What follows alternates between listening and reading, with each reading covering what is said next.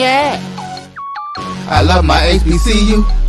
And boy, I love it, love it. I love it, love it. I love my HBCU. And man, I hope my team they won. Yeah. I hope my team they won. Yeah. Man, I hope my team they won. I hope my team they won. Yeah. I tune into the HBCU Sports Lab to see if my team won or lost. If they lost, I'm quiet as a mouse. But if they won, keep tab. I'ma do the dab, yeah. Dr. Cavil, he know what he be talking about. Mike and Charles, they know what they be talking about. They compress the analytic data with this hip hop. If you know them like I know them, they gon' tell you if your team, if they won or lost, and who the ball.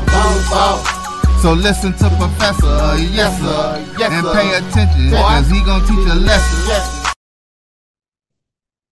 This is Dr. Mills inside the HBCU Sports Lab with Mike Washington, Charles Bishop. Mike Washington, Charles Bishop are out on assignment. I think they're getting full of a lot of turkey and dressing. Greens, mashed potatoes. You know, all that good stuff that you all put together. Probably some pumpkin pie. Is it sweet potato pie? You know, I got to ask them which direction they go. I still question it. The guys in the background talking about pumpkin pie. What? Or pecan pie. You know, cake, chocolate. Yeah, exactly. You know, they look special. They get it like that. With all that being said, welcome to episode 462. On Thanksgiving Day, inside the HBCU Sports Lab radio show and podcast, the show that's covering the sporting HBCU dash for all things HBCU sports for institutions large and small. From our NIA to the NCAA, we share insights and information on the HBCU sports culture, HBCU athletic aesthetics to facilitate the story of HBCU athletic programs and the business of HBCU sports. For short, we just call it the HBCU sports pedagogy. I'm your host, Dr. Kenyatta Cavil, along with my co-host, Mike Washington, Charles Bishop. And today, we have none other than Brian Fulford, A.D. Drew. That's Brian and A.D. of the Sports Rap, coming hard and strong to give us your Thanksgiving show. We're filming from our home studios and sending a signal live. KSOH 1230 AM studios with the Texas Radio Hall of Famer, multi-Hall of Famer Ralph Cooper, who I know is working because he works all the time. It's kind of where I got in the habit. And the beautiful home of Texas Southern University from Houston, Texas. With that being said, let me bring on the duo, generally bringing your HBCU sporting news together on Sundays.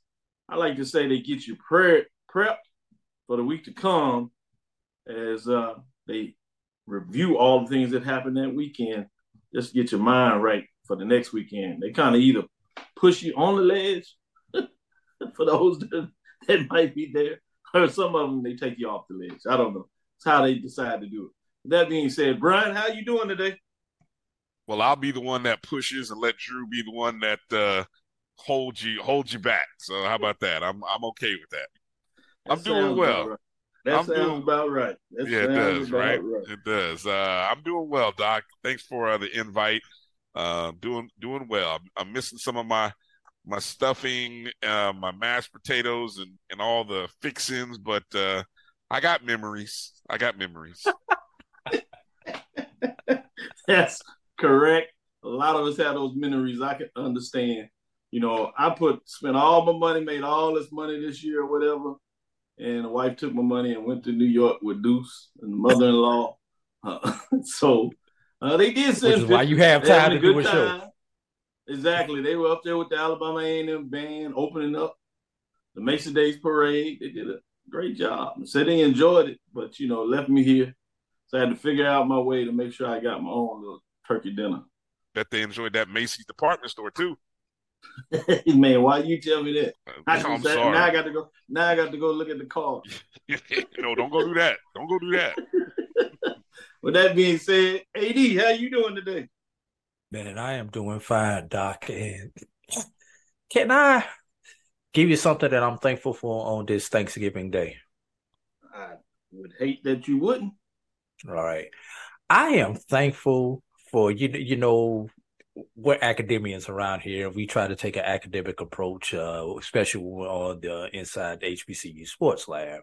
I am thankful that we are in a real live case study, in the midst of a case study, which I hope will once and for all shut everyone up when it comes to the Celebration Bowl versus FCS playoff debate.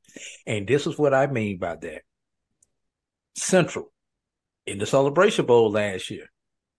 Central, FCS playoffs this year. After the season, let's survey everyone with Central, the players, the coaches, the administrators, and see which experience they enjoy best. FAMU, 2 years ago, FCS playoffs. This year, opportunity to go to the Celebration Bowl. Should FAMU make it to the Celebration Bowl? Let's survey them and see what their opinions are. And then for historical purposes, Doc, we can go back to the A&T teams who did both of them, and I mean with the same group of kids. Celebration Bowl, FCS playoffs, Celebration Bowl, and see how they feel 8-10 years later. And then whatever their opinion is, Doc, just put that out there and shut everybody up one way or the other on this debate. I like it. Let's do the data analytics of it. I think I know which direction they're going. With that being said, today's episode of Inside the HBCU Sports Lab is sponsored by THG Agency. THG Agency is a company that provides sporting and educational consulting and data analytics. With that being said, Brian, how you doing today? Well, in all honesty, I'm doing well. Like I said, I'm missing people, but it's all good. I'm thankful for a lot of things, and so with that said, I'm just enjoying the opportunity to be able to be on with you tonight, and Drew, and got some football on in the background, and it's all good. That's good stuff. I certainly understand that this season can be won, and for all those that have had missing someone, hopefully you can come in here and we can brighten it up a little bit. We certainly understand there's nothing going to change that, but we are with you and we certainly understand.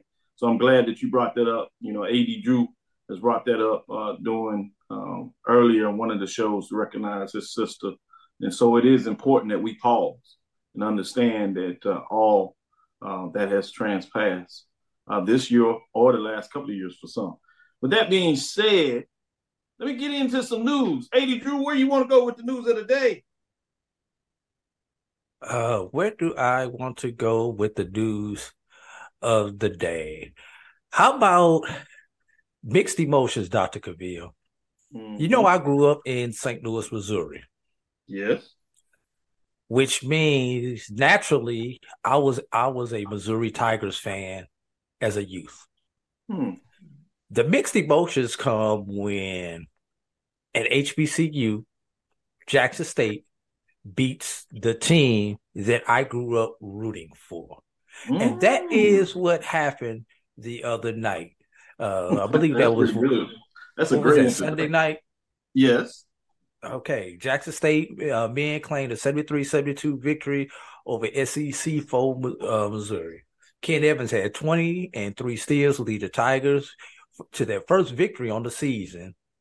And they had 3 players in double digits, the Tigers did. Jordan O'Neal had 18 with 2 steals, and Colty Young chipped in 14 and had 2 steals. Zeke Cook pulled down 5 boards to pace the Tigers' offense, and that would be the Jackson State Tigers, not the Missouri Tigers, which grabbed 10 offensive boards and turned them into 14 second chance points. Jackson State defense was a problem for Missouri, forcing 18 turnovers while committing 13 of their own. Those takeaways led to 26 points on the other end.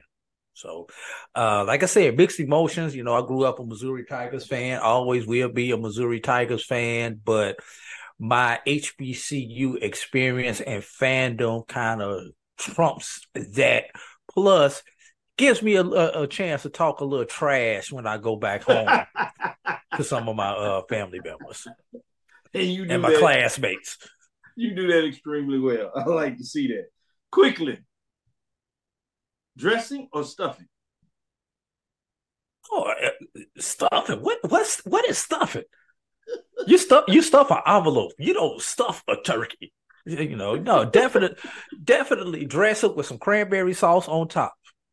Nice. Can Oh, cranberry yeah, man. or fresh made? Bro, I'm lazy, man. Get what I can over there. All right, Brian, and just like I didn't do a sweet potato pie, I went and bought me a Patti LaBelle this year. Ain't nothing wrong with Patti LaBelle. Brian, give me an update. What news do you want to share? Well, I did want to touch on that, if you don't mind. I wanted to touch on that Jackson State thing for a quick sec because I thought it was interesting that upset was kind of brewing for them. I paid attention to a couple of other losses that team had, and they were leading a couple of teams at the half and let some games slip away in the second half. But overall, what I noticed, the SWAC as a conference, and I tweeted this out, I think yesterday or maybe even this morning, the SWAC in terms of a conference, its conference RPI in men's basketball is sitting at like 24 right now. And in large part to these non-conference wins, like that win, the win by Southern against UNLV. Prairie View's got 3 wins on the season against mid-major programs. And the significance of that is usually we see the SWAC. UAPB. Yes, UAPB as well, Arkansas. Central Arkansas. The significance is that usually what we always see the SWAC and the MEAC kind of ranked around 30, 31, 32, which means we end up in the first 4 or we end up as a 16 seed. If the SWAC teams can continue their winning ways, especially against mid-major programs, you might mess around and see a SWAC team as a 15 or, God forbid, a 14 seed because of the conference continues to win. So let's keep rooting on, despite our fandoms in the world of football, let's kind of root on and support when we see Jackson State or another school, a rival, do well. It's all good for the conference.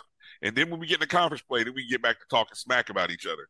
But, I did want to mention that. All right, Doc, real quick, I'll mention over in the world of football that 3 HBCU coaches were named to the Eddie Robinson Coach of the Year, or they were named as Eddie Robinson Coach of the Year finalists from, I believe it was Stats Perform, or the analyst is what the site is called now.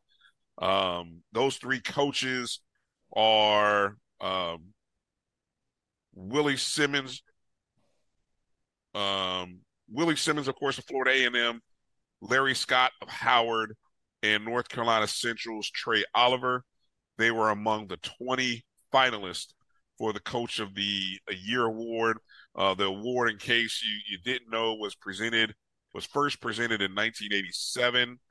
It's now in its 37th season, of course, named after the legendary Grambling State coach Eddie Robinson, who, of course, Grambling State is in the FCS, formerly Division I AA. The winner will be selected by a national voting panel and announced on December 7th. They will be honored at the FCS National Awards Banquet on January 6th in Frisco, Texas, on the eve of the FCS championship game.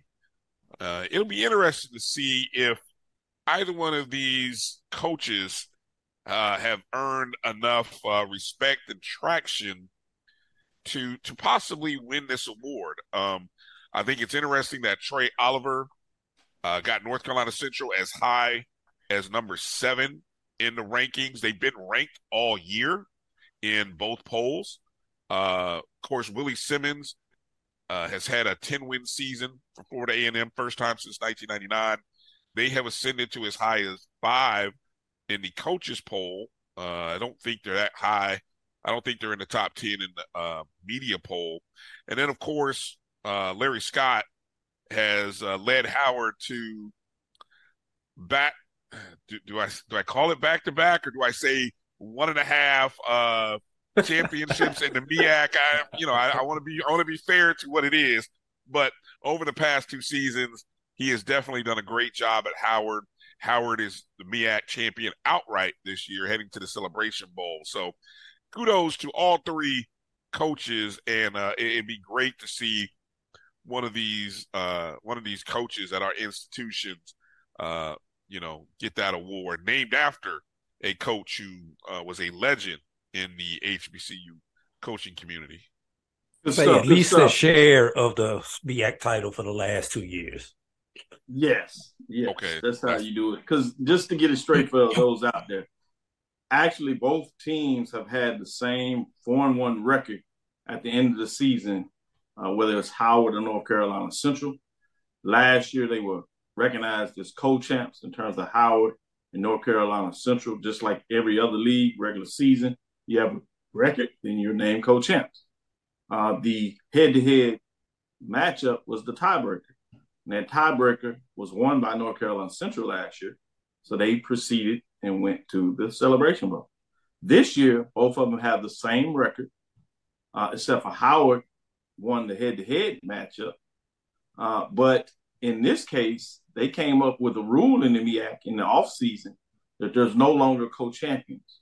So whoever wins the tiebreaker if teams are tied and earns the bid to the Celebration Bowl, they are recognized as the sole champion, although there were 2 teams with 4-1 records at the end of the season in the MEAC, as will go down in the record books, just so everybody is clear but not clear on what takes place in the MEAC. That being said, as we get into our first break, I did want to give some shout-outs to Jackson State and other HBCUs. Jackson State paces all Division I HBCUs and FCS schools in home attendance. Jackson State led all HBCUs and FCS schools in football attendance for the 2023 regular season. According to the latest NCAA figures, the SWAC program drew an average of 30,000 fans. It's actually down, though, from 42,000 where they just swept everybody, averaging in 2022, but still paced the country. Among other HBCUs, Florida A&M, FAMU, averaged 17,616 in fans at Bragg Memorial Stadium, followed by Southern at 17,465 fans, Alabama State with 17,385 fans, and Norfolk State at 15,656 fans. All were ranked in the top 10. So you had 1, 2, 3, 4, 5 of the top 10 HBCU programs. Then succeedingly, you had Alabama A&M at 12,934 fans at 13, Alcorn State at 12,018 fans at 14. And then it drops off a little bit for those outside of the top 15, if you would. With that being said, we'll get into our first break. We'll come back on the other side, and we'll get into some more thoughts as we move forward with our poll rankings. Then we'll give a chance to give AD, I think he has some follow-up thoughts as well. Stick with us. We'll be right back after this first break. It's never too early to plant the seed, to share the tradition, and instill a sense of pride in your HBCU with your little ones. HBCU Pride and Joy Children's Boutique helps you share your school spirit with a wide selection of adorable kids apparel and accessories officially licensed from your favorite HBCU. Visit hbcupridejoy.com and follow us on all social media at HBCU Pride Joy on Facebook and Twitter. You see, Head & Shoulders has scalp shield technology, protects against flakes even between washes. It's never not working. Kind of like us. We're never not working. Number 15? That's my rub. Ooh, nice. Never not working. Never, ever, never, ever not working. Welcome, everybody, to Juneau, Alaska. I don't like this one. Me neither. Let's get out of here. Dandruff protection that's never not working. Head & Shoulders scalp shield technology. T. Madden & Associates is a sophisticated and experienced law firm located in your neighborhood. We're turning injury to cash. T. Madden and Associates obtained almost $2 million for my injury. They turned my injury to cash. Now, we can't guarantee how much your injury is worth, but we've recovered millions for our clients. Call T. Madden & Associates at 833-PAID-123. That's 833-PAID-123.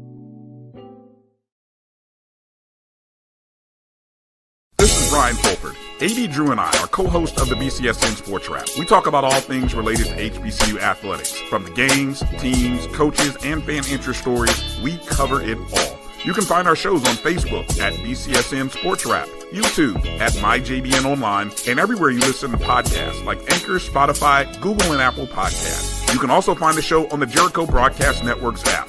Make sure to download. We look forward to you joining the conversation and being a part of the show.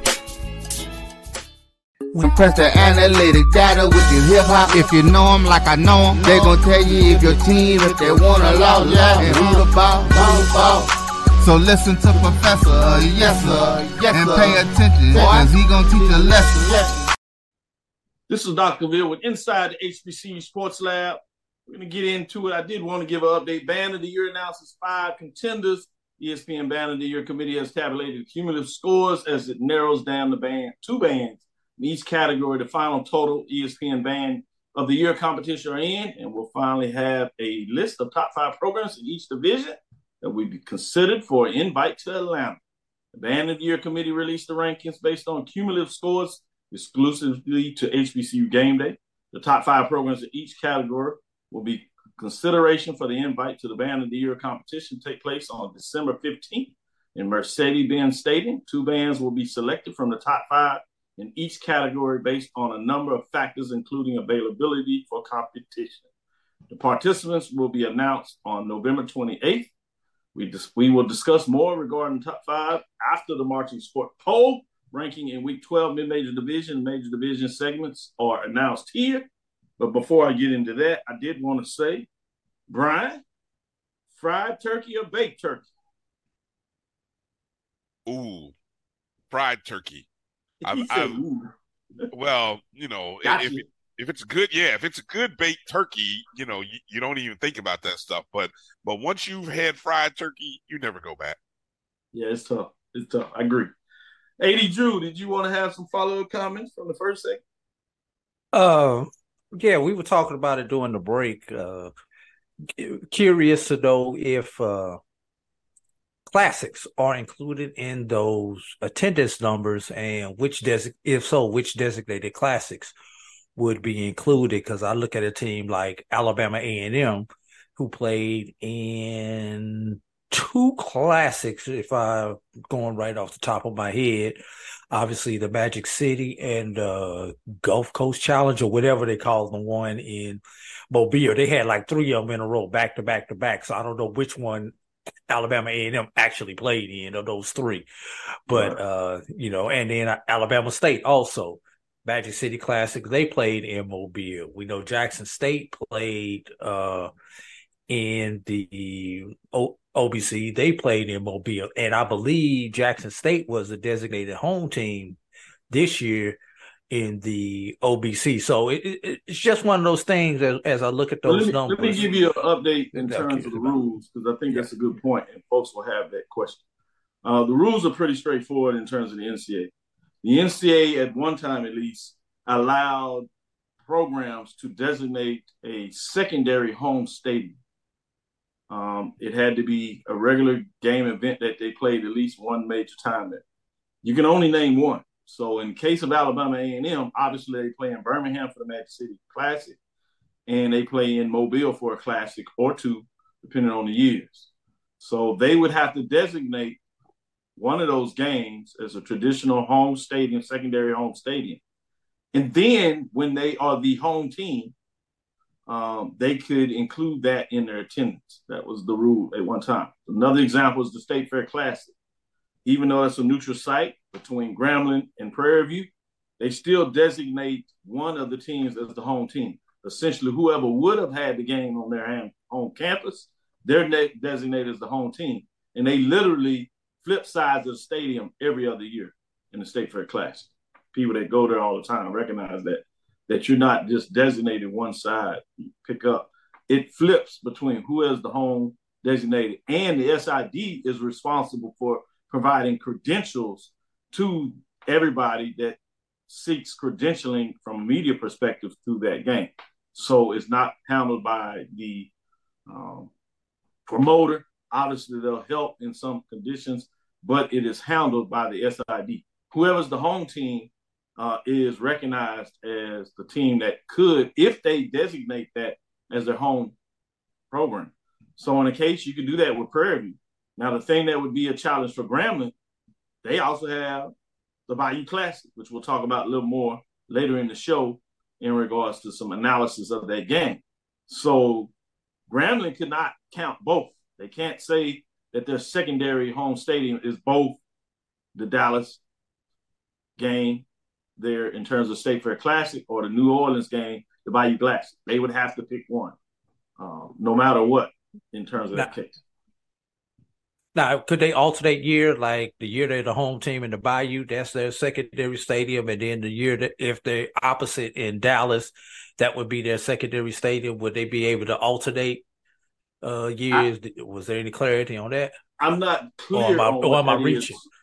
I don't want to put that out there. I'm not clear, but theoretically, if they update it every year, but that's a lot of work for folks that don't have that kind of time. But that's a great point in terms of trying to figure out how you want to average your attendance. It's gotten to the point now that I don't even think most of them count any of the classics. So I don't know if the rule has changed. I'll follow up on that and see if I can put out some clarity. So with them playing their annual game in Jacksonville, they could count that as their secondary stadium. Correct. Over the last couple of years. Okay. Correct. Can I also add, it's interesting when you think about those attendance numbers, is I was looking at the percentage of capacity for those rankings, which I think is also an interesting sort of sidebar in that discussion. And I think it's something that athletic administrations should definitely target, think about. You know, for example, Jackson State, while leading the FCS at 30,000, are just at 75% capacity, which in a stadium that seats 50, that's still pretty good. But when you start moving down to those other top 10 schools, you know, nice job by Florida A&M to be at 89.7% capacity at about 17,000, while Southern, Alabama State, Norfolk State, they have room for growth. Southern at just 61%, Alabama State at 65%, and Norfolk State just at 52%. So, yes, the numbers look good, but, man, imagine if you could increase that capacity to 80 to 90%. And that's something that those athletic departments and marketing departments within the athletic department should really be trying to say, how can we grow our fan base and our market? Correct. I agree with you in terms of that. And that's when you really get into the business metrics in regards to understanding where you are and if you have the capacity within your athletic department in terms of business. Unfortunately, hopefully we're getting towards that. But my experience is you oftentimes have the marketing person associated with the social media person, who oftentimes is the same person that does sports information. And to be honest with you, they just don't have enough time to do that, manpower to do that. They're preparing stats and making sure everything gets reported. You just don't have that. So while that would be good in terms of understanding that, you need somebody that specializes in marketing to understand. No problem, Drew, because I've seen it in there, is that sometimes on the outside, we look at the next step in terms of business capacity. But unless we have somebody that at the AD VP of athletics that understands that it sometimes takes you money, meaning you have to invest to get a return on your investment in terms of the business strategy on how do you improve ticket sales? How do you market to people in regards to increasing the attendance at the gate above your capacity? So it is important in just not getting excited or saying that you are top 10, which is one metric, which is important, obviously, that you are doing some things. But looking at where you are in capacity does say a lot in regards to where you go. With that being said, let's take our second break and come back on the other side. We'll get into our band rankings. There's not any change really in the mid-major, so we'll go through that pretty quick. But let's go to a break, and we'll come back on the other side and get into our mid-major rankings. When it comes to professional learning, teachers deserve better. From the leader in online learning, Stride brings you the Stride Professional Development Center. an on-demand library of mobile-friendly courses that gives teachers choice and flexibility, allowing them to learn anytime and anywhere. Our dynamic courses provide bite-sized learning and help educators advance their knowledge while also gaining professional development hours. It's time you take charge of your learning. Visit us today to get started.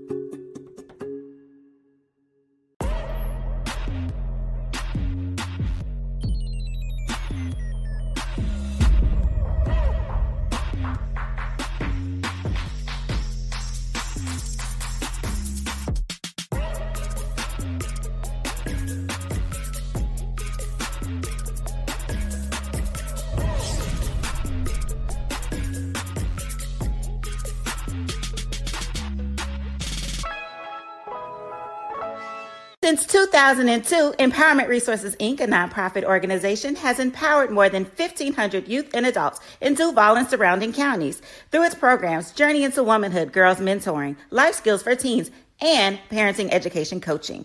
To get involved with programs, volunteer, or donate, visit www.empowermentresourcesinc.org. Follow us on social media, facebook.com/empowerment.resources and instagram.com/empowermentjax. Press the analytic data with your hip hop. If you know them like I know them, they gon' tell you if your team, if they want to law, and who the ball. So listen to Professor, yes sir, and pay attention, cause he gonna teach a lesson. This is Dr. Will with Inside the HBCU Sports Lab. Man, see, even on Thanksgiving, we're talking about the business of sports, HBCU lane.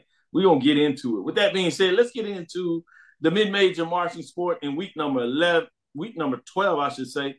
There's not a lot of changes as things continue to go down, and not a lot of matchups as Division II is basically over except for the playoffs.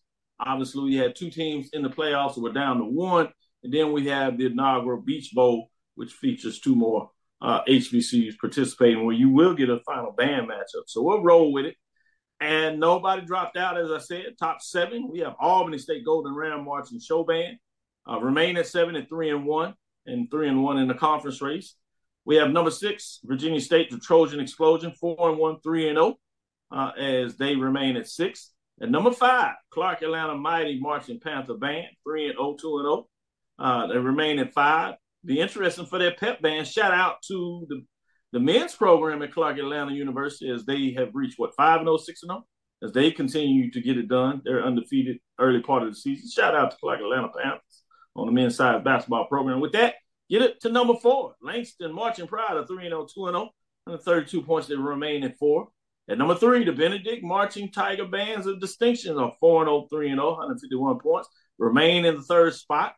At number 2, Winston-Salem State, the Red Sea of Sound, are 5-1, 5-0, 3 first-place votes, 162 points, remaining in the 2nd spot. And then we have Miles, the Purple Marching Machine, are 5-1, 4-0, 5 first-place votes, 164 points. So they remain number 1 in week number 12 in the mid-major marching sport. AD Drew, what are your thoughts in terms of the March mid-majors rankings this week? As you see, everything stood fast because there wasn't any direct matchups. What are your thoughts there? Well, I mean, there's not a whole lot to really comment on because there weren't a whole lot of changes. Right. I think everybody's in the same spot if I looked at that correctly, Dr. That's correct. No change. All right. So here's the question. Let's spin this to the band of the year.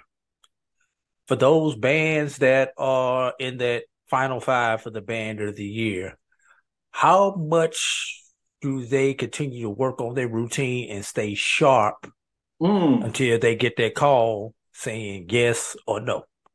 Kind of same thing as a football team waiting on their bowl bid right now or going into playoffs. If that's the only thing that I could really equate that to. Do they do that? Do they continue to practice and stay sharp and work on a routine for the band of the year competition, just in case? So that's the big thing. And I know I've got my favorites from your poll and the band of the year competition, who I would love to see in Atlanta when I get to Atlanta on that Friday afternoon. But I guess we have to wait till Tuesday to find out. Yes, Tuesday is the day. Let me give you the top 5 as HBCU Game Day official designated to release it of the ESPN Band of the Year. Top 5 compared to my top 7. Savannah State, the powerhouse of the South, 721 cumulative points over the September, October, and most recently November release. Number 4, Central State, the invincible marching Marauders, are 723 points. At number 3, Winston-Salem State, the Red Sea of Sound, 744 total points. At number 2, Virginia State Trojan Explosion, 750 points. And number 1, Florida Memorial, the Roar, 772 points. I have to do this just outside of that. We drew was Tuskegee University Marching Crimson Piper. And, I had Benedict is 2, Band of Distinction, or at least in my top 7, I should say. They're outside at 7, as well as Miles College, the Purple Marching Machine, 8. Those are the programs just outside of the top 5. Before I go to you, Brian, let me give an update for those out there that are following the ESPN Band of the Year. As you notice the cumulative rankings, some people assume that the top 2 would automatically be the 2 that go. No. Now what you do is you have the committee, those committees that rank these, and just for clarification, there were individuals on the committee. Each month, they were responsible for one of those 5 categories that we saw that measured bands. For example, sound was one of them. There was somebody that was specifically responsible for judging sound. They reported their scores, didn't have anything else to do, stepped back, and then they were released, and then they found out what their work is.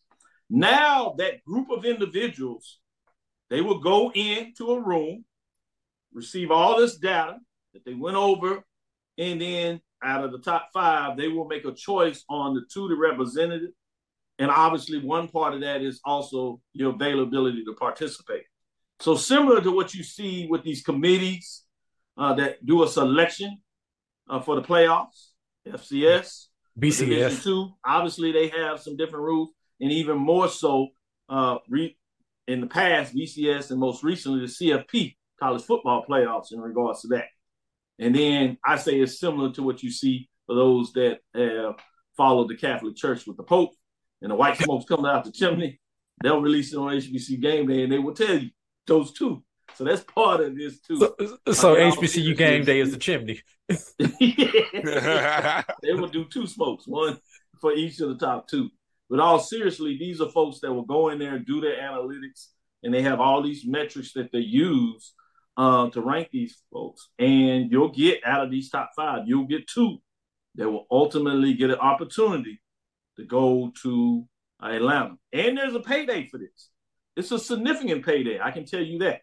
I will let it be a release officially of what that looks like, but I can tell you that this will be the largest payday, double, if not triple, than what any of these bands have ever got from any competition that they have participated in. So it's not even close in terms of what this will do for these bands to get a chance to participate in this championship hunt. With that being said, a lot on the table, Brian. Where are you in regards to what you see with the top 5, or you can go back to my rankings, top 7. What are your thoughts on all this? I'm confused. Because I did all that. I thought I was brilliant. You were excellent. You were excellent, Doc. Great explanation, but he was just born that way. I'm worried. I'm worried that you've created a system that to me seems very precise, clear to understand.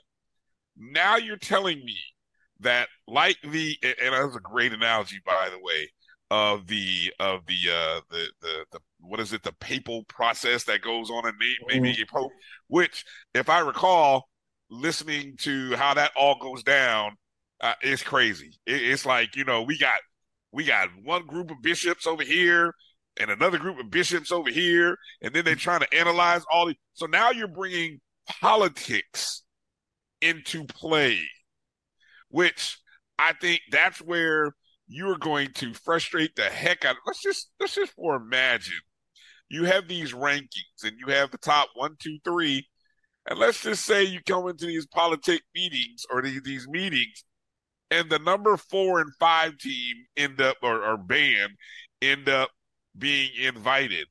Oh, you're going to have the whole diaspora except for those 2 schools are going to go nuts. They're going to go nuts about this whole process. And then, you've been quantifying it up to this point, giving us exact details. I mean, it's based on A, B, C, and D. Okay, that stuff I can see. You put a number value to it, great. Now, what are we now judging on? Whether your band can make it? That's one of them. I mean, that's one of crazy. Them now. You can't have a competition if the band ain't gonna make it, and you can't force a band to make it, because you'll be surprised that there are some bands that were not in on this in regards to being receptive to participating at the highest level. Right. And so anything that you do new, oftentimes you got some people that have reservations. Sometimes the reservations may be good. Let's be frank about it. And sometimes the reservations are self-serving. But I would imagine if the bands have been submitting shows. Some of them didn't submit. And they still got ranked? Yeah, because they would go in and do their own analysis. Now, that is part of the analysis with the group. If you were not part of the process of submitting everything, there's a chance that you may be slightly ranked lower than somebody that was fully participating and had everything in. And to me, that's fair.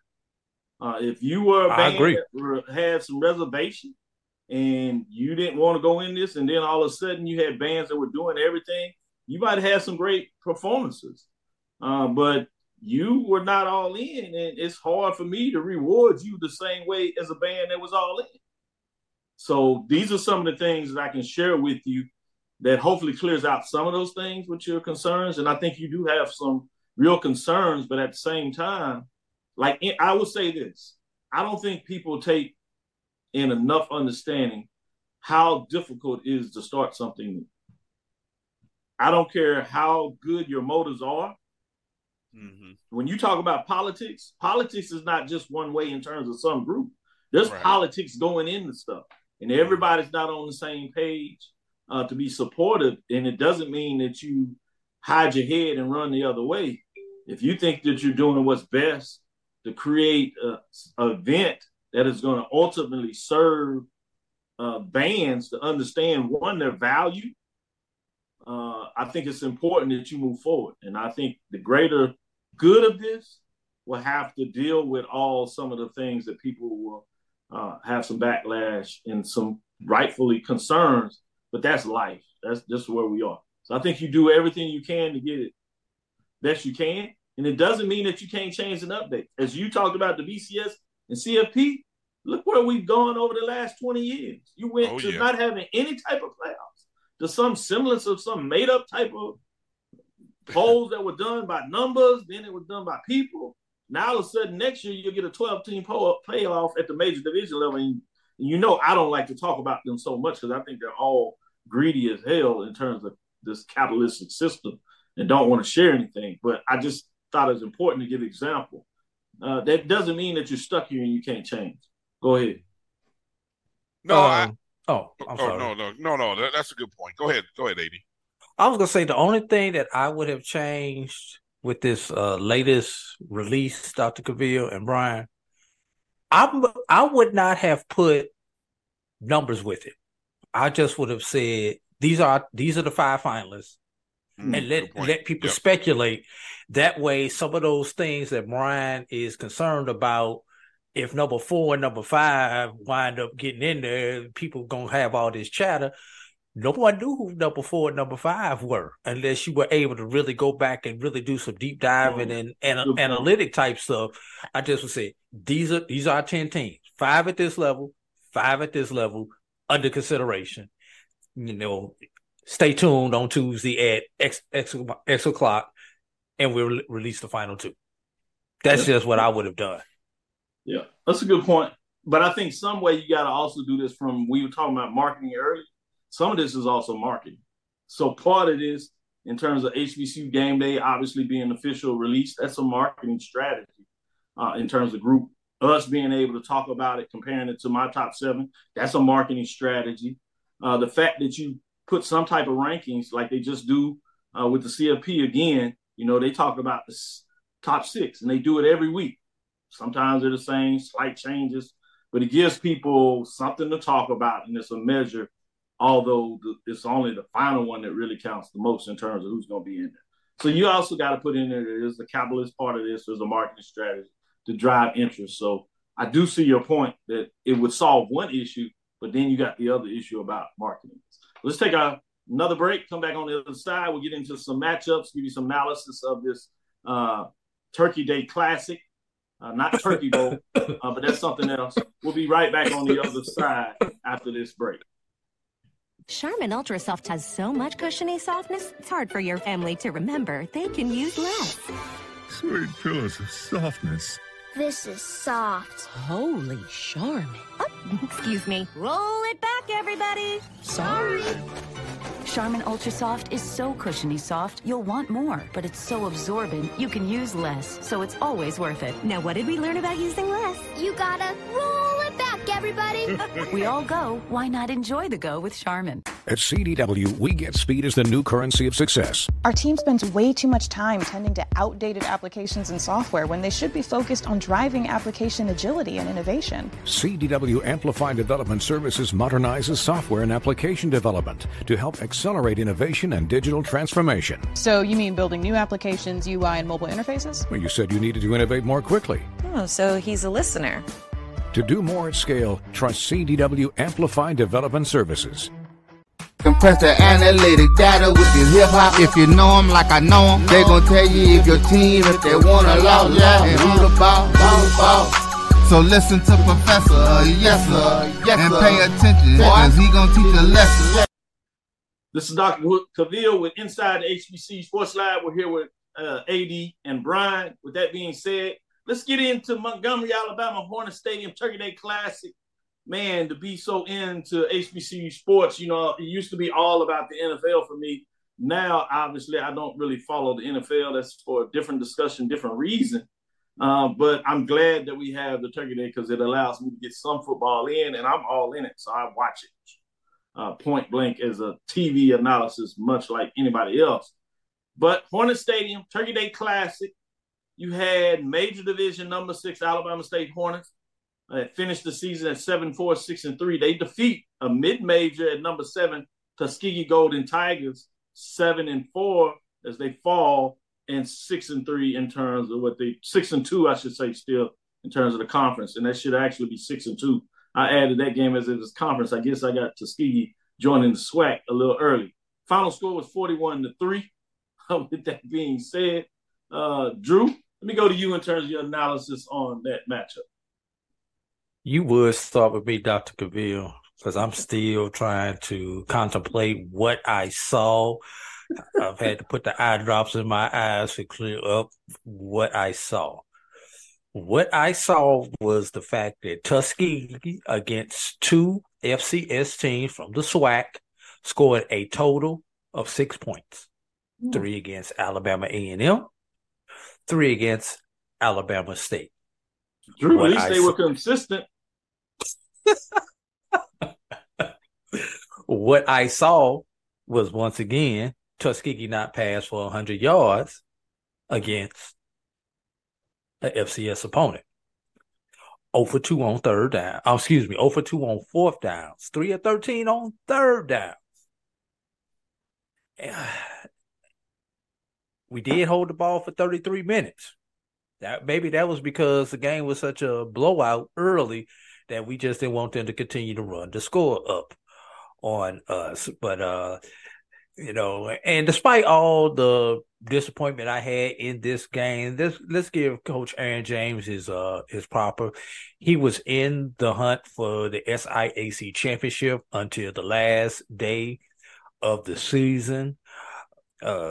He's got a lot to work with there at Tuskegee, but let's be real. The lines, the defensive lines from Alabama State and Alabama A&M were just too big and too athletic for what Tuskegee has had. Although Tuskegee owns the series now, I believe it is 62-39 after today.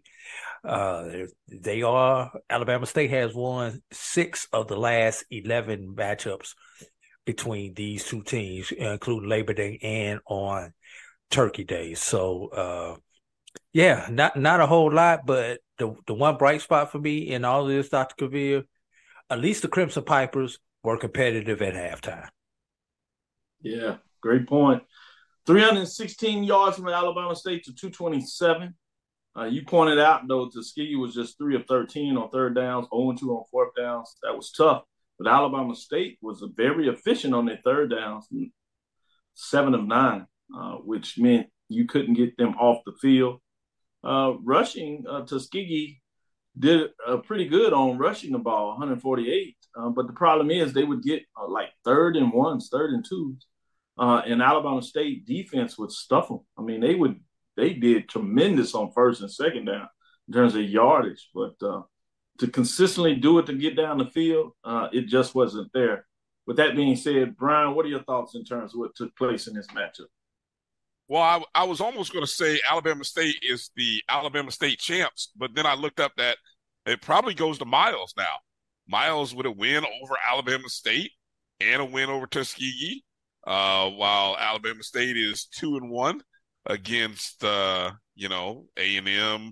Tuskegee, and then losing to Miles. So I guess, I'll let the good folks in Alabama decide. But I think when you knock somebody in the mouth from the get-go, from the first kick, the opening kickoff of the game, Tuskegee got punched in the mouth. And it was like, okay, we see who's ready to play and who's not. And from that point, it just rolled. And so, you know what? I'm looking forward to the 100th. I will be in the house. I'm going to try to find my way there since I'm missing the 50th of another classic. I'm going to try to be in the house for the 100th of this particular classic. And, I think for Alabama State, it'll be interesting to kind of see what they do in the offseason. A good season, a few missed opportunities, but they have to improve offensively going into the offseason. Defensively, Coach Rob has this team in a good place for the second consecutive year. Offensively, though, they leave a lot to be desired. And, hey, 41 points, I don't know if it's a good time to score 41 points going into the offseason. Thank you, Tuskegee. Hey, while you may try to figure out who's this Alabama State champ, I definitely know who finished in last place in the state of Alabama, and that was Tuskegee, who lost to all 3 of the other Alabama football programs. Yes, indeed, they did. Ooh, that's a tough one, especially to have a season that seems, really solid, 7-4. Obviously, those Tuskegee fans that grew up with them winning championships, getting 10, 11 wins, 12 a couple of times, obviously 74. But rebuilding is not bad, but it's tough when you lose to 3 other schools in your state to get that excited about it in terms of those 4 losses. That makes it a little tough. It'll be interesting, as you said, in the offseason, to see what that looks like. Let's slide over to a couple of states. Let's slide over going west and get into this matchup to be on Saturday, a SWAC Major Division game of the week, New Orleans, Louisiana, Mercedes Stadium. That is Saturday, the 25th at 2 o'clock. It's on NBC. I got a top 10 matchup, and these teams are ranked really close to each other. The records are the same, and that says a lot. You have number 10, Grambling State Tigers, 5-5, 4-3 in the conference race. At number 9, Southern Jaguars, 5-5, 4-3. Unlike many years, the Bayou Classic will not propel one of these teams into the SWAC championship game. That has been decided. Prairie View did what they had to do against that Alabama State team last Saturday, and they had the head-to-head tiebreaker as Alcorn beat Jackson State as well. They ended up with the same record. Prairie View goes as they went on the road in October, late September, and kicked a 50-yard field goal that ultimately was the difference in who will play FAMU in Tallahassee for the championship game, which says a lot. But back to focusing on this Western Division matchup. Again, the Tigers come in at 5-5 overall. Jaguars at 5-5. Somebody's going to come out of this with a winning record. With that being said, Brian, what are your thoughts in terms of this matchup? So, if I'm not mistaken, since 1974 that this game has been played in New Orleans, because of course both schools are in Louisiana. The series is matchup. Yeah, it's 25-24 in favor of Southern. See, this is called a rivalry. That thing that happened in Orlando last weekend between Florida A&M and Bethune-Cookman, that is not a rivalry, folks. When one team has won 2/3 of the matchup over the other team, and the other team just happened to win over the last 20 years of the 70-year history, that is not a rivalry.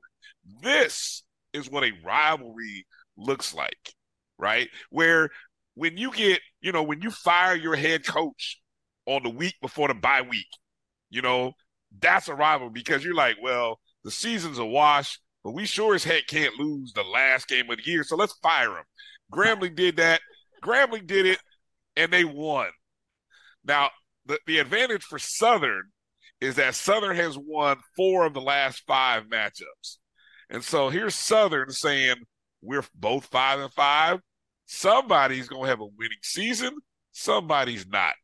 We can't afford to go into the offseason with a losing season, not after we just got rid of the guy who we only had on campus for 2 years and a 4-year contract. So let's make the guy who beat us 2 years ago when he was the interim, let's make him the interim. I see how y'all folks do things in Louisiana. I love it. Y'all are just it's special. It's special, man. It's my kind. I don't know how I didn't grow up Cajun. I don't know how I didn't grow up. Pardon, maybe I got some bloodlines in a Creole, Cajun. I don't know. I might, because y'all do things kind of different down there, and I love it. I love it. So give me Southern all day in this messy matchup, and I like Southern by 10. I'm just gonna put it out there now.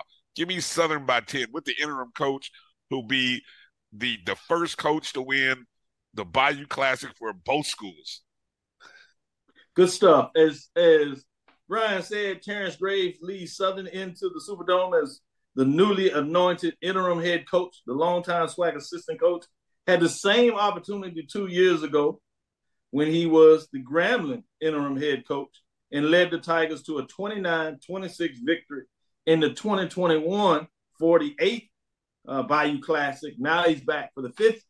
And you talking about a hell of a trivia question, particularly if he can get the win.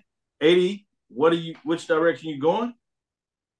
Well, my question is, should win or lose, does the W or the L go on the interim head coach or the acting head coach for this particular game? And Sean Wallace is the acting head coach, which kind of goes to, like you say, you all that stuff you like down there, Brian. He gets the L. I'm gonna say that now. If they lose, he gets the L. It's mess. You got an interim head coach, but you got an acting head coach for this game. Don't nobody know what the hell going on. Don't nobody know whose record to put this on. None of this stuff. Hey, they might be onto something, Drew. They might be on a new way of organizing and running things. Don't sleep. Southern might be onto something. Just watch. Just watch how this plays out. They might be onto something, but something gonna be running away from them, and that's the Grambling running game. Because if Hugh Jackson continues to pound the ball like he has done over the last few weeks, they are going to run away with this thing. Grambling has been hot the last couple of weeks. Grambling had went through this low. They won, they lost, they won, they lost. Now they won. It don't matter. Whether you play our Sisters of the Poor or FBS team, the one thing Grambling has is confidence. The one thing Southern has is confusion.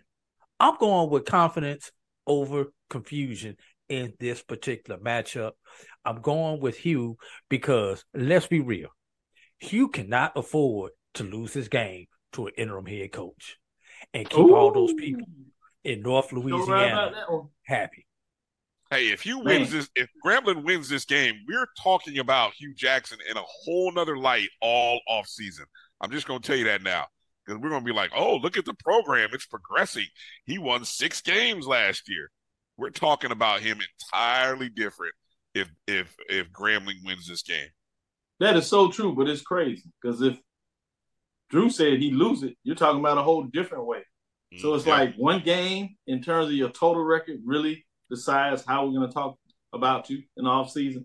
But you're accurate. That will be the case, right or wrong. That's the case. With that, let's take another break. We'll come back on the other side. We'll talk about the major division marching sport. We have a new team in the top 7. We'll let you know who that is and why. Stick with us. We'll be right back after this break. Nope. Come on, him? Ooh, I like him.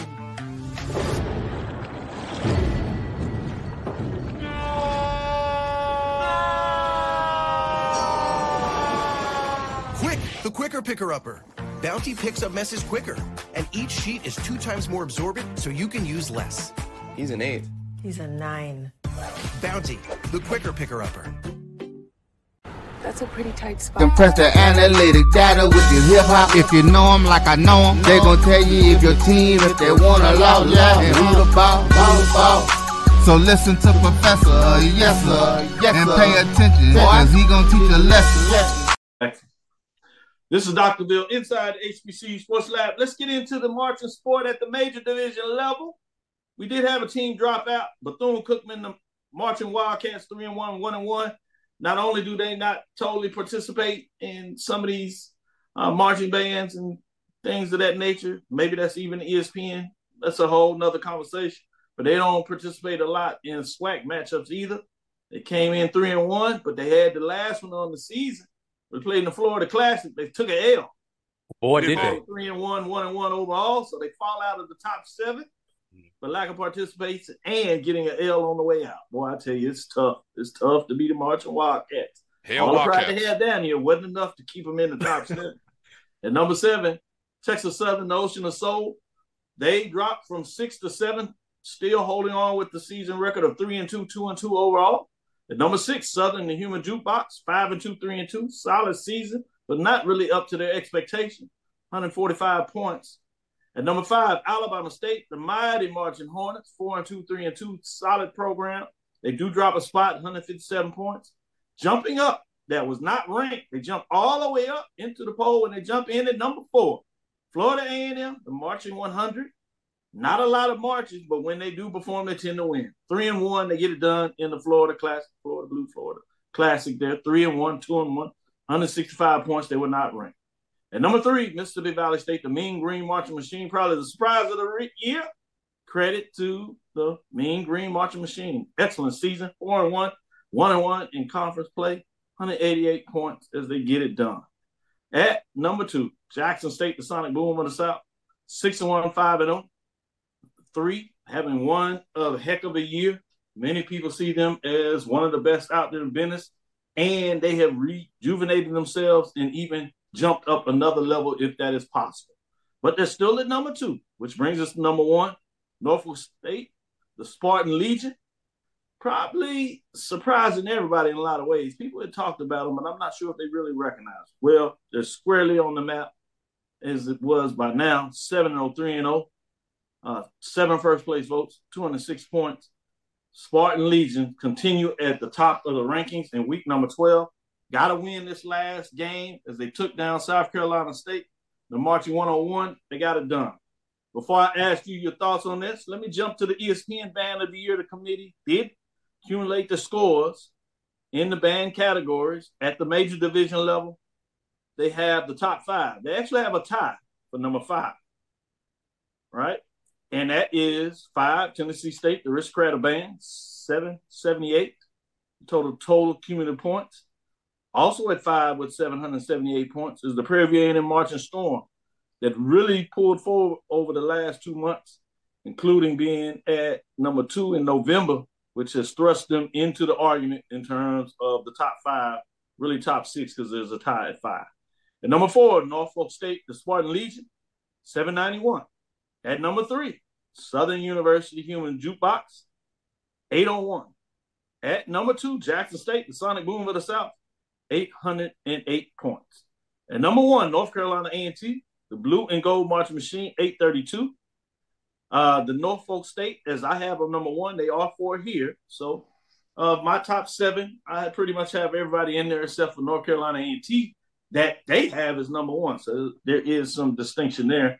Part of that in my ranking, again, you have to participate in matchups. And since joining the Colonial, right, now the Coastal Athletic Association, they just do not have a lot of matchups against HBCU bands.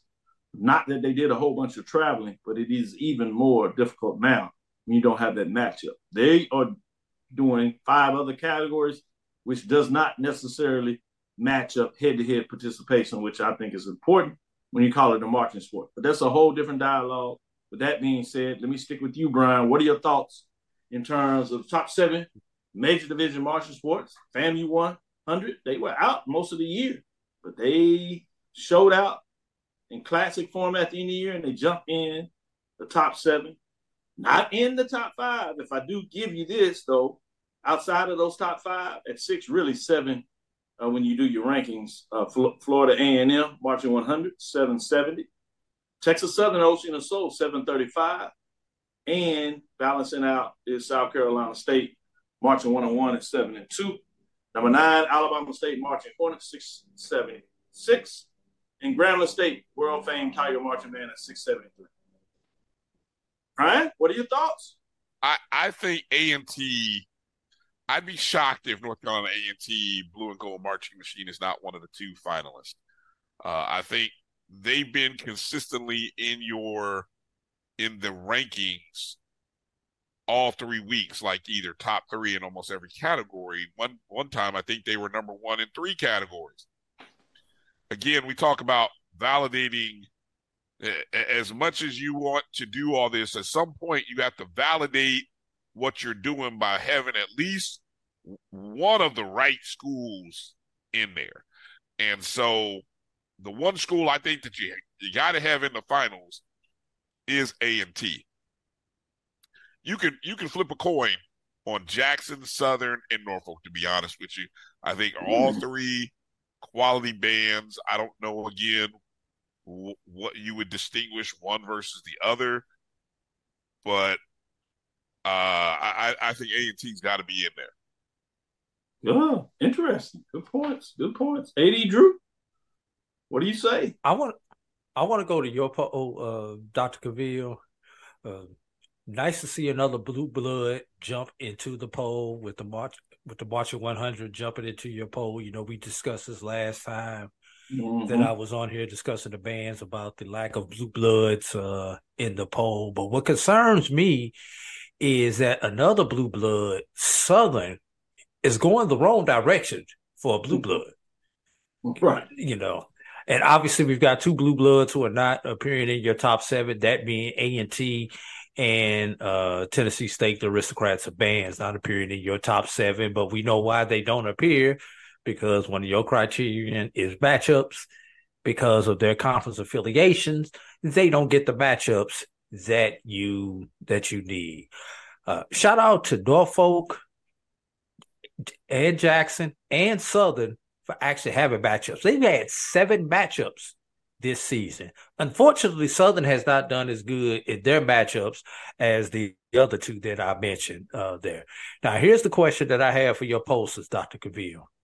With Florida A&M jumping up to number 4 in your ranking, with possibly 2 matchups remaining, does FAMU have enough where they can crack one of those top 3 spots with those final 2 matchups, considering that everyone in front of them is possibly dead?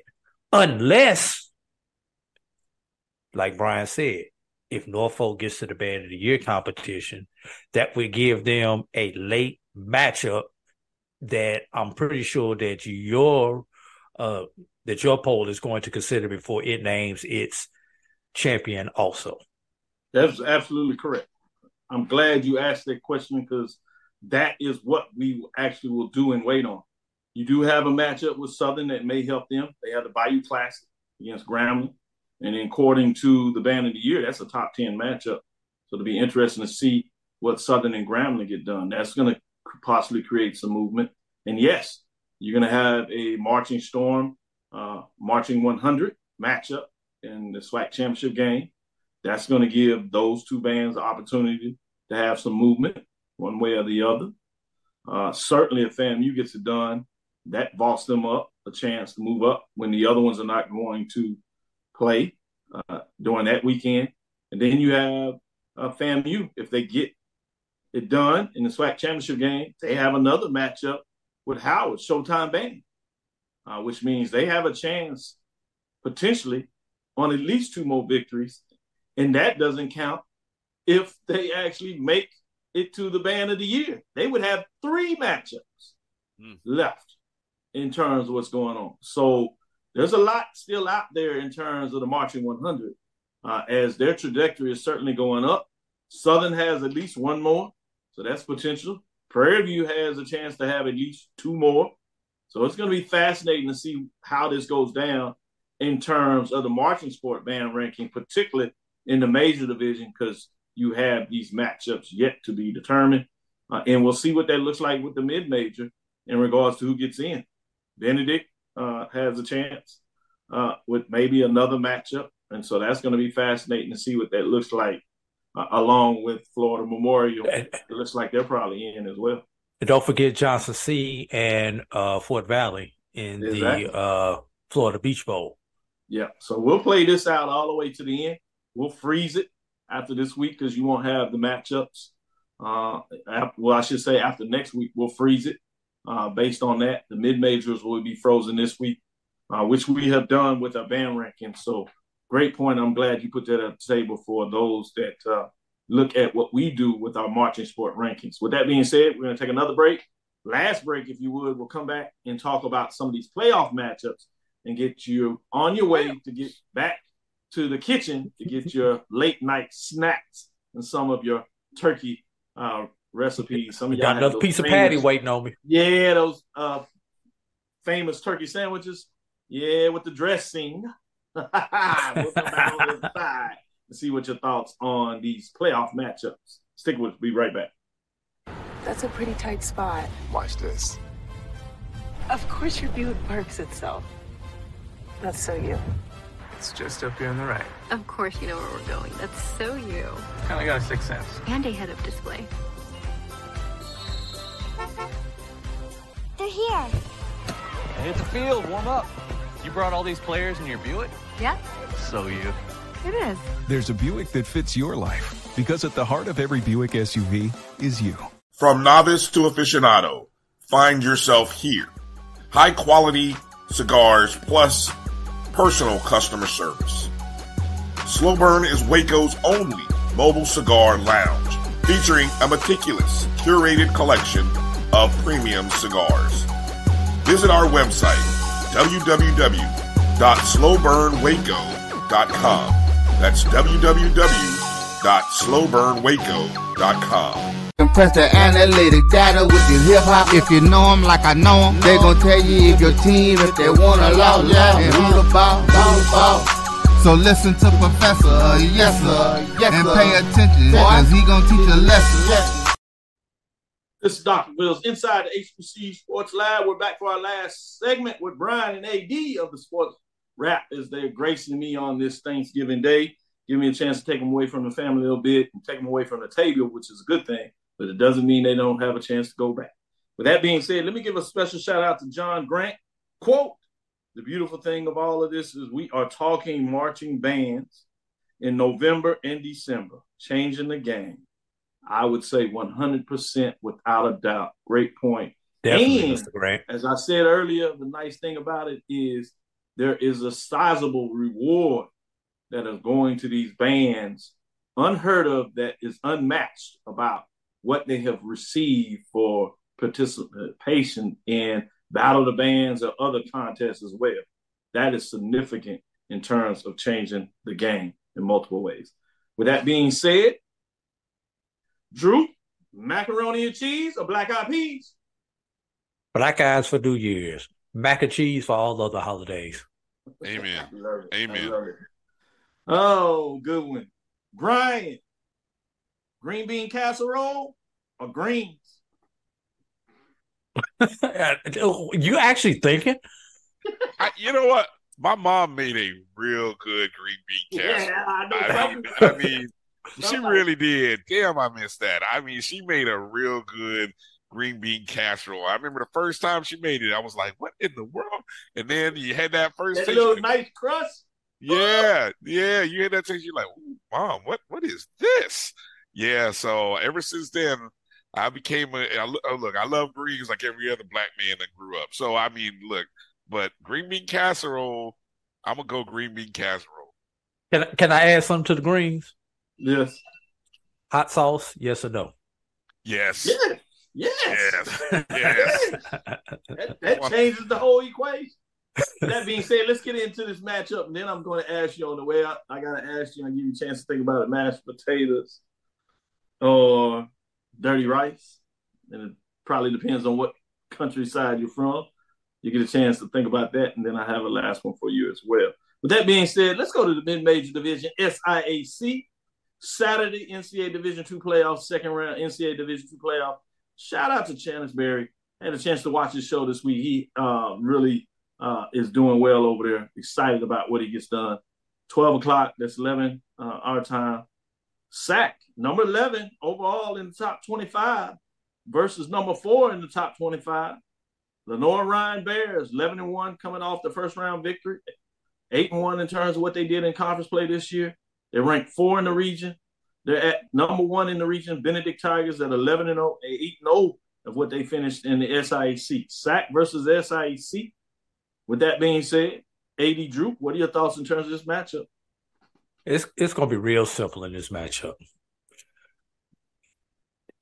Line play, both directions.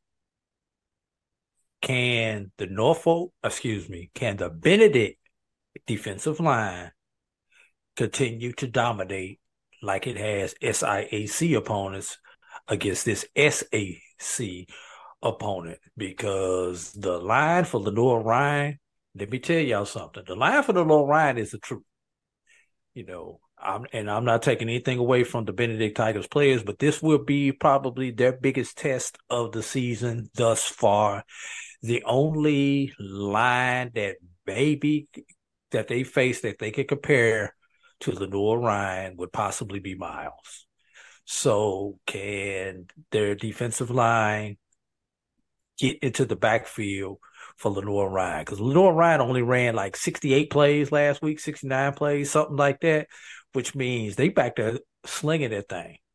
And the only way you can sling that thing and get big plays and put up that many points is if your quarterback has time. They cannot give their quarterback time in the backfield. And let's flip the script. Last year, this time, the Benedict offensive line let Benedict down. And we know not only with the passing game, but the running game. So that offensive line will have to get a push against the Lenore Ryan defensive line and allow Benedict to run the ball effectively against Lenore Ryan. If Benedict can dominate the trenches offensively and defensively, Benedict wins this game. Good stuff. Brian, what are your thoughts in terms of this matchup between the Bears and the Tigers? I really dove into the numbers looking at this matchup, and you come out realizing these are two of the top defenses in Division II. Just like Drew said, I don't know. This might be the biggest test in the region for Benedict, with all respect to the teams on the other side, because everything that Benedict does, Lenore Ryan does just as well. Points per game, both are averaging over 40. Benedict's like 1 point more. Opponents' points per game, Benedict is only giving up like 8.5 points. Lenore Ryan's giving up 11. I found two little nuggets that I think we all ought to pay attention to. One of them is on third down, right? Offensively, Benedict is fifth in the nation on third down conversion.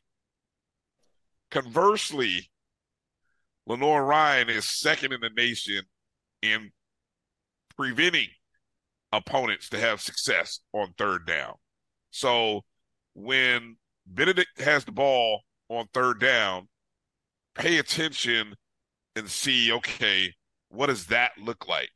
I think it's also converse on the flip side of that Lenore Ryan is not very effective on third down. So, to flip down. So basically what I'm saying is pay attention to third down on both sides of the ball, because there's a give or take there that is a positive for one team, a strength for one team, and maybe if you want to call it a weakness, let's just call it something you maybe don't do as well as other things. Also, how the game starts is so important for Benedict. Lenore Ryan, who they won 11 games this season, their only loss came when they didn't score first. Literally 11 wins, they scored first in every game. And that's a stat that they were very proud of when they lost that one. I think they were 8 games into the season, 8 or 9, when they lost finally to Wingate and didn't score first. And Wingate ended up winning that contest. But they rebounded, and I think in the 3 games since, including last week's playoff, they scored first. So, Coach Chinnisberry, Benedict, I know you're going to defer if you win the coin toss. That's a smart move. But that means the defense has to get a stop. You cannot let Lenore Ryan score first. Because I think if you let Lenore Ryan score first, they get comfortable. Psychologically, it may start bringing up memories of a year ago. So watch who scores first. So, I mean, those are the 2 things I'm looking at. Who scores first and what happens on third down. Good analysis. With that being said, let's get to the real thing. Question, dirty rice or mashed potatoes? Mashed potatoes. Who's up? I'm going mashed potatoes. For you, AD, your question is, since I gave Brian a casserole, I'm going to give you one. Sweet potato casserole or candy yams? Ooh. I'm a backtrack. Dirty rice or mashed potatoes? Neither. Sweet potatoes, which leads me to sweet potato casserole. Yams. I love it. Oh, yams. I love it. Yes, good analysis. Back to the football talk. Last one we have here. MEAC Major Division Game of the Week. Richmond, Virginia, E. Claiborne Robins Stadium. You have the Coastal Athletic Association, formerly known as the Colonial Association, better known as the CAA versus the MEAC. We've seen the MEAC get the best of the CAA this year. One data point. Obviously, another data point. North Carolina Central is 3-0 against the CAA this year. With that being said, Richmond is actually 1-2 versus the HBCUs they played this year. 2 of them for the conference, Hampton and North Carolina, and 1 in terms of the outside, in terms of them, was Morgan State. They lost to both Morgan State and Hampton. With that being said, they come in ranked number 25 in the FCS coaches poll. The Richmond Spiders are 8-3, 6-2. They face off against the number 13 NCAA FCS program, North Carolina Central Eagles, that are ranked number 2 in our HBCU Major Division poll that was released on Tuesday. Richmond comes in with a record of 8-3, 6-2 in terms of what they did in the CAA. North Carolina Central comes in an overall record of 10-1, 4-1 in terms of what they've done in the conference. I should say 10-2, actually 4-1 in terms of what they got done in the conference. 1 loss at the FBS level against UCLA, and then 1 loss to Howard that clinched the bid to go into the Cricket Celebration Bowl. With that being said, sticking with you, AD Drew, what are your thoughts in terms of this North Carolina Central and Richmond Spiders matchup? I'm not going to bore you with a bunch of stats. So what I am going to hit you with is North Carolina Central, number 43 in total offense. Richmond, number 83 in total offense. Richmond, number 44 in total defense. North Carolina Central, number 64 in total defense. What does that mean? Central should be able to move the ball against Richmond and stop them just enough where they can maintain the lead. Look, Central knows the formula to beating a team out of the CAA because, let's be real, teams in a conference play a certain style of ball, and BAC has a certain style of ball, SWAC has a certain style of ball. And when those two conferences cross each other, the BAC style of ball for the last 7 years has tended to led to the BAC winning. Same thing is going to happen in this. BAC has a style of ball, CAA has a style of ball. And this year, last couple of years, the BAC style of ball has kind of led to the BAC team winning a lot of those matchups. So everything favors Central. And let's throw this one thing in. Central will not be a deer in the headlights. Like, let's take it back to 2021 when Florida A&M made it to the FCS playoffs. Florida A&M was a deer in headlights in that case. Central, coming off of last year's Celebration Bowl. If Central can play in front of almost 50,000 in a neutral site game, I think they could go to Richmond and play in front of 10,000 on the road and not be fazed by everything else that's going on around that game. I love that point. All those points were good. Brian, your final thoughts on this matchup between the Spiders and the Eagles? I went back and looked at the historical significance of this game for North Carolina Central. And since the playoffs expanded to this 24-team matchup, there have only been four times since 2013 is when they did the expansion, 4 times that an HBCU previously has been in this tournament. You had Bethune in 2013, Morgan State in 2014, North Carolina A&T in 2016, FAMU in 21. You forgot Tennessee State and in 2014 or something, 2018, something like that. Tennessee State is in there because they got a win against a Pioneer team, I think. Patriots. And those first 2, Brian, that's when the BAC still had an automatic. The first 2 were automatic. I think the Tennessee State one was 2013. You're right, Doc. Yeah, that was 2013. So it was Bethune and Tennessee State. What's significant, I thought, Richmond has knocked out 2 of those teams. Okay, and then also when I looked at the path of where they place Central is in a path where winning a game against a pair of CAA schools puts them in a quarterfinals matchup against a 4 seed. Every other time, you either had to run up against 1 or a 2 seed. Great point. Yep. And so I guess my point is, go 1-0 Central. Do what you do. Do what you've been doing. Davius Richard, be Superman. Be great. Mookie Collier, run like there's a Jackson State defender in your path and stiff arm the hell out of any spider that you see.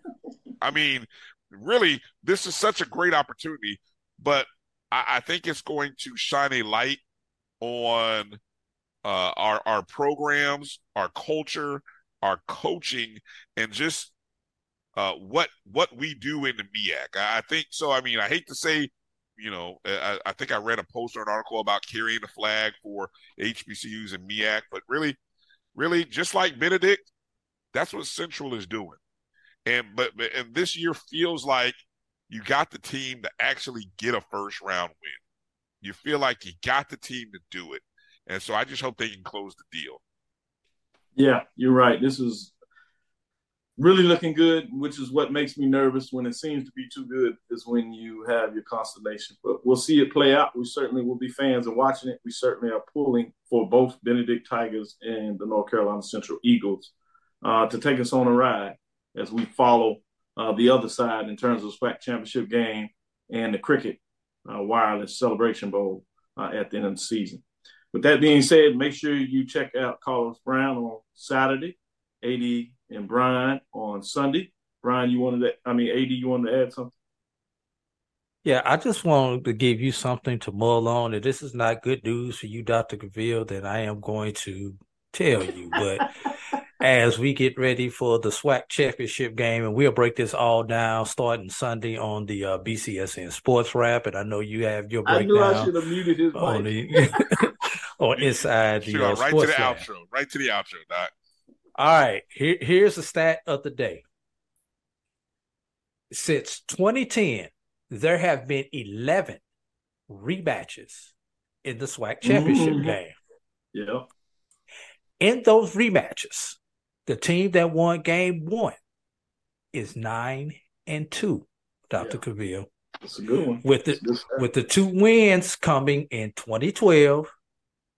When Jackson State won the regular season match, UAPB won the championship. Yep. And in 2015, when Alcorn won the regular season match and Grambling won the championship game. Does it look good for Prairie View if the numbers continue to trend a whole lot out? I like that. That's a great stat. Stat of the day. Pull up. As you said, it's not one that I enjoy that much. With that being said, sweets as we close up. Cakes or pies? Brian? Pie. I'm going to go with this one. I'm going to go pie, so that probably makes this easy. Pecan pie or pound cake? Ooh. Pecan pie. Love pound cake. Only Drew? my mom's pound cake. How about a pie disguised as a cake? How about a cake disguised as a pie? Oh yeah, that's tricky. Cakes or pies? And I'm gonna just answer before you even throw it out there. Cheesecake. Oh, you like cheesecake? I was gonna do sweet potato pie or chocolate cake, but since you said cheesecake, I'll substitute that in there. Cake disguised as a pie. Yeah, you're right. With that being said, let's get out here. We're having too much fun. Thanks, Roy, for all the pain and extra time he spent with us. Thank you two gentlemen for taking time out of your schedule and blessing us and making sure that we can have a show on Inside the HBCU Sports Lab. Shout out again to none other than John Grant, taking time out of his holidays, along with all of our other guests. G-Boom Holly, Ricky Burton, Chuck Hunt, Jerry Johnson getting in here, Edwin D. Moore, Carol on here giving us some love during this busy time. Brandon King, Sarah Beverly on here showing us love. With that being said, thank you for listening to Inside the HBCU Sports Lab. Make sure you share our podcast with your friends and colleagues. I am Dr. Kenyatta Cavil, the Dean of HBCU Sports, coming from inside the lab in the College of HBCU Sports with Mike Washington and Charles Bishop. Make sure you check us out on Sunday as we'll do our wrap-up. That is 9 o'clock Central. For all those that will be traveling, one way or the other, be safe on the road. May the blessings be with you, and may you continue to enjoy your friends, family in terms of that, and some good old-fashioned HBCU football. With that being said, again, we want to thank you for listening to Dr. Mills Inside the HBCU Sports Lab with Mike Washington, Charles Bishop. Obviously giving us their talent today is Brian A.D. With that being said, we look forward to next week as we discuss the latest in the news. Follow me, Dr. Kenyatta Cavil. That's DRKENYATTJCAVIL, Twitter, Facebook, and Instagram. Inside the HBCU Sports Lab 1 on YouTube. Facebook and YouTube is Inside the HBCU Sports Lab, and that is Inside the HBCU Sports Lab 1 on Twitter. Dream big and continue to move forward. Again, let me especially thank AD Drew, Brian Fulford for taking out time in their schedule. Make sure you continue to check them out, Brian, on the ONG Strike Zone. They had a great show. If you get a chance, go back while they talk about a lot of Rattler love as they should, they took us down memory lane. They brought in some of those founders that really took us in the social media world as things started on the blog spaces. They did it with the MEAC fans page, the SWAC fans page that you know now, that transition to HBCU, that transition to SWAC sports, TSPN, and which is now HBCU Sports.com. They paid homage to Eric Moore, rest in peace, as also they talked about the fifth quarter page and those involved in getting that started. So go check that out when you get a chance. Great history, great legacy in terms of that, great job in terms of the interview and telling the story. Brilliant. Also, as we said, Carlos Brown on Saturday. Check us out on Sunday. With that being said, we will talk with you soon. 80 Drew. Of course. Brian Fulford. Lecture. Roy. Dismiss. Happy Thanksgiving.